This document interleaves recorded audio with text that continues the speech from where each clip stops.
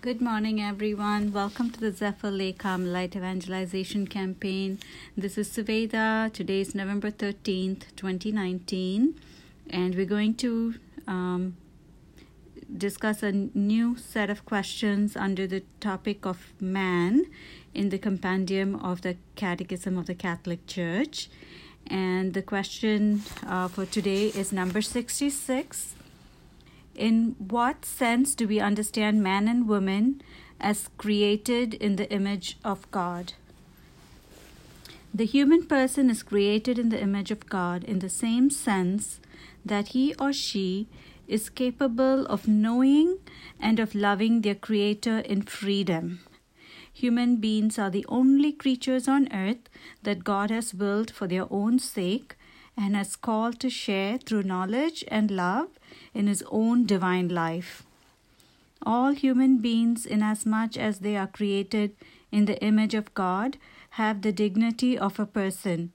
A person is not something but someone capable of self-knowledge and of freely giving himself and entering into communion with God and with other persons. And now for my personal reflection, this really three key points that I noted as we were reading this response about man and woman created in the image of God. The first one is that we are indeed created in the image of God. While this might sound a bit repetitious, I think this is fundamentally what sets us apart from the rest of God's creation, is that we are created in His own image.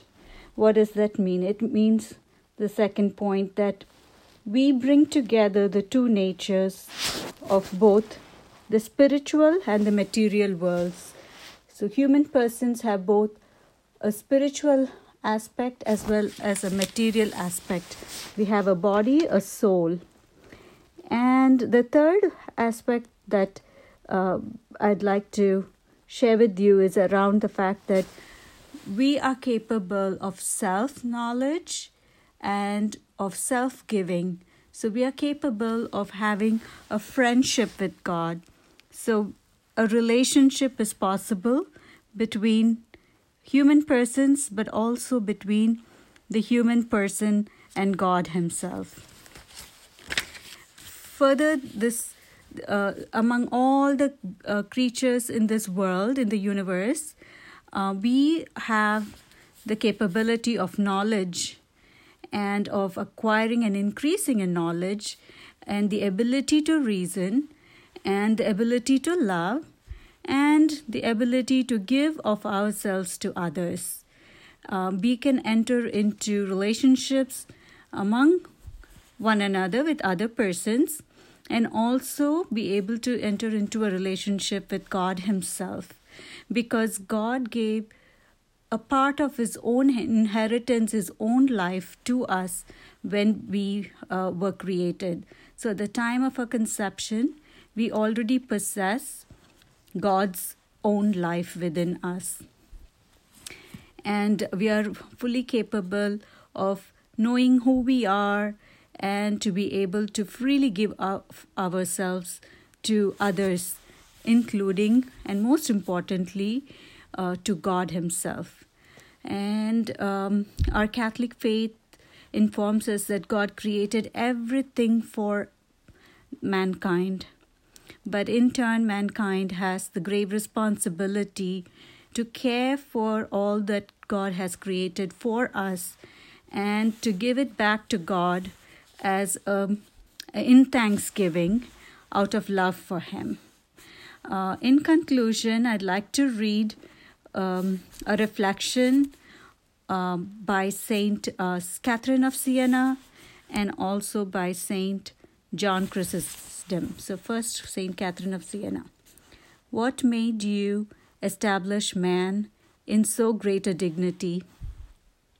Certainly, the incalculable love by which you have looked on your creature in yourself. You are taken with love for her, for by love indeed you created her. By love you have given her a being capable of tasting your eternal good.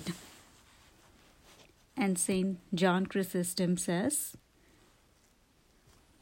what is it that is about to be created that enjoys such honor? It is man, that great and wonderful living creature, more precious in the eyes of God than all other creatures. For him the heavens and the earth, the sea and all the rest of creation exist. God attached so much importance to his salvation that he did not spare his own Son for the sake of man. Nor does he ever cease to work, trying every possible means, until he has raised man up to himself and made him sit at his right hand. So I just think these two reflections by these two great saints of the Catholic Church inform us of the tremendous love that God has for us and the thirst he has for us to be united with him, to choose him, to trust him, and to love him back. So that's my reflection for today, everyone. Thank you for listening. Have a blessed day.